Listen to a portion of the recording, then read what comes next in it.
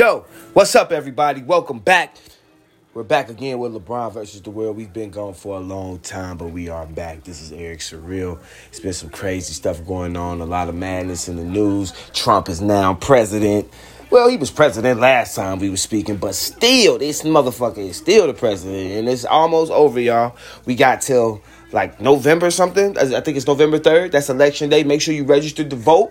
Get out there. If you're going to do the at-home ballot or the mail-in ballot, make sure you get that done. Sign up, register. Vote. Everybody vote. If you don't vote, I don't want you saying nothing about what's going on in the news because you didn't vote. But again, this is Eric Sorrells, and we're back again with LeBron versus The World. I got some new sports topics coming up, some new trivia, some Bengals madness, some music, also some great tunes coming. Again, this is Eric Sorrells, and we're back with LeBron versus The World, the first episode of 2020. This COVID shit. You know what's going on, man. Now get your mask. Make sure you're out there masked up, man. Get your mask. If you don't got your mask on, don't go out in public. It's just not safe, guys. It's not safe. Make sure you out there safe. Use your hand sanitizer. If you got to walk around with the rubber gloves, walk around with the rubber gloves, man. You know. Do what you got to do to stay safe out there, man. Keep your baby safe. I heard that they talk about sending the kids back to school now. We're going to talk about that, too.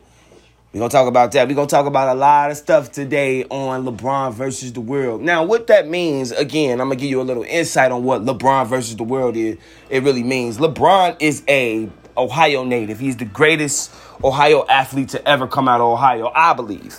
Even though Steph Curry was born in Ohio, too, Joe. You know, but he's not better than LeBron, but he's a great athlete as well. But LeBron James is the greatest athlete to come out of Ohio.